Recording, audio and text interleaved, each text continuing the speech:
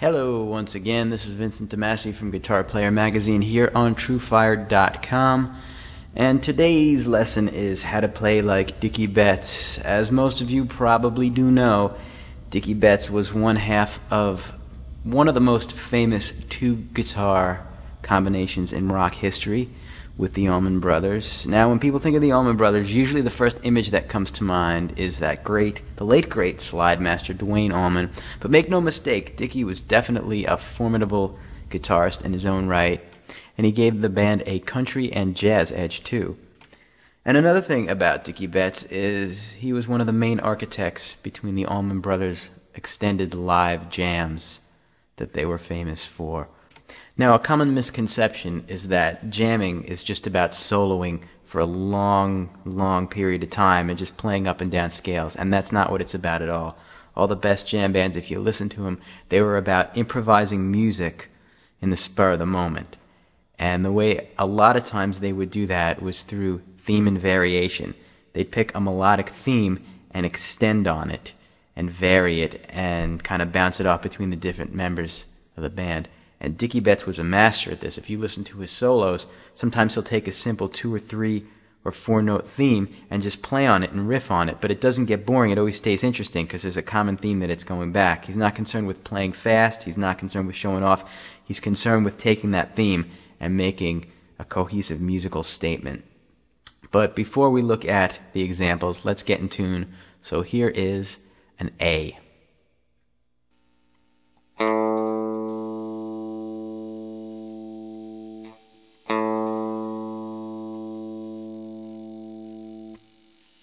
Okay, now we're going to take a look at example 1, and this is based on just a 4-note E major pentatonic shape, played right up there on the 12th fret. It's really easy. You can play it mostly with your first and third fingers using hammer-ons and pull-offs.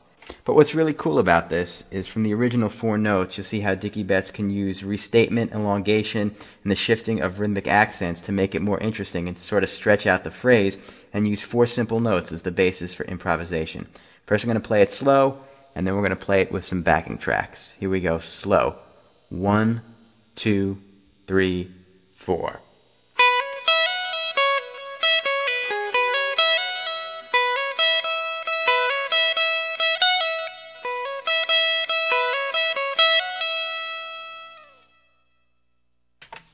And now with backing tracks.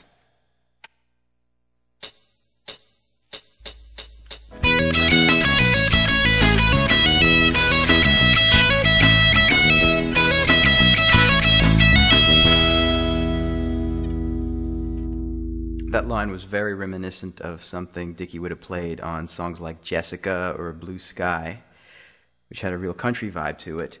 But another side to his playing was jazz and modal improvisation, which he took from inspiration like Miles Davis and John Coltrane. And I never had the chance to interview Dickey Betts himself, but I did speak with Butch Trucks, drummer from the Allman Brothers Band, and he said he didn't like when people only characterized them as a southern rock band, because he said they were missing the jazz and modal influence. And he said when they were first forming, one of the albums that had a huge effect on them was Miles Davis' Kind of Blue. And if you're into modal improvisation, definitely check out that album, Miles Davis' Kind of Blue. But anyway, the Allmans were one of the first bands to use modal improvisation in the rock format. And example 2 is based on the A Dorian mode, which is the second mode of the major scale. We'll play this slow, and then we'll play this up to tempo. Here we go, slow. 1, 2, 3, 4.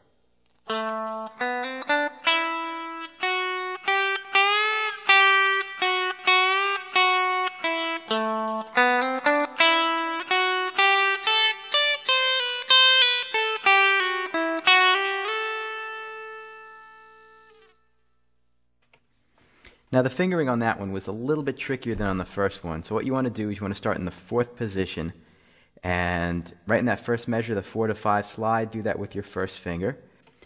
Same thing goes for the same exact figure that's played in the 5th measure. Now, the last beat of the 6th measure, when you're playing the A on the 5th fret of the high E string, and then you're jumping to the D on the 10th fret, you're going to play that A with your first finger, then you're going to jump to the 10th fret with your pinky, and do those pull-offs, the triplets there. And the last three notes, where you're going from the 7th fret, F sharp, to the 8th fret, G, to the 10th fret, A, all on the B string. The first two notes, the F sharp and the G, you're going to hammer on with your first to your second finger. And to get to that A, when you're sliding from the 8th to the 10th fret, just slide with your second finger. And that should kind of help you through the lick. Now we're going to play it up to tempo.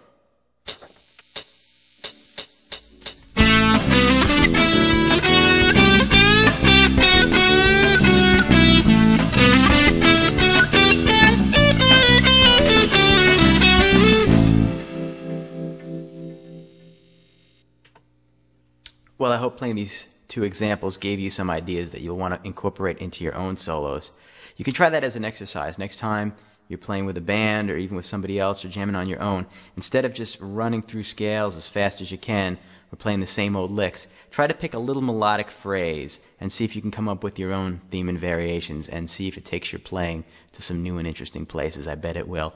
Anyway, once again, I am Vincent DeMasi for Guitar Player Magazine here on TrueFire.com. Thanks so much for listening to my lesson. I'm going to leave you with a little bit more music, and I'm going to throw in two more examples of the bet style in there for you to listen for. One is the pre-bend, where he likes to bend a note beforehand, before striking it, and then bend up or bend down to it. And another is the volume swell, where he would use his volume knob on his guitar to imitate the bowed effect you get with a violin bow. So you can listen for those two things on my outro music. Thanks again for listening.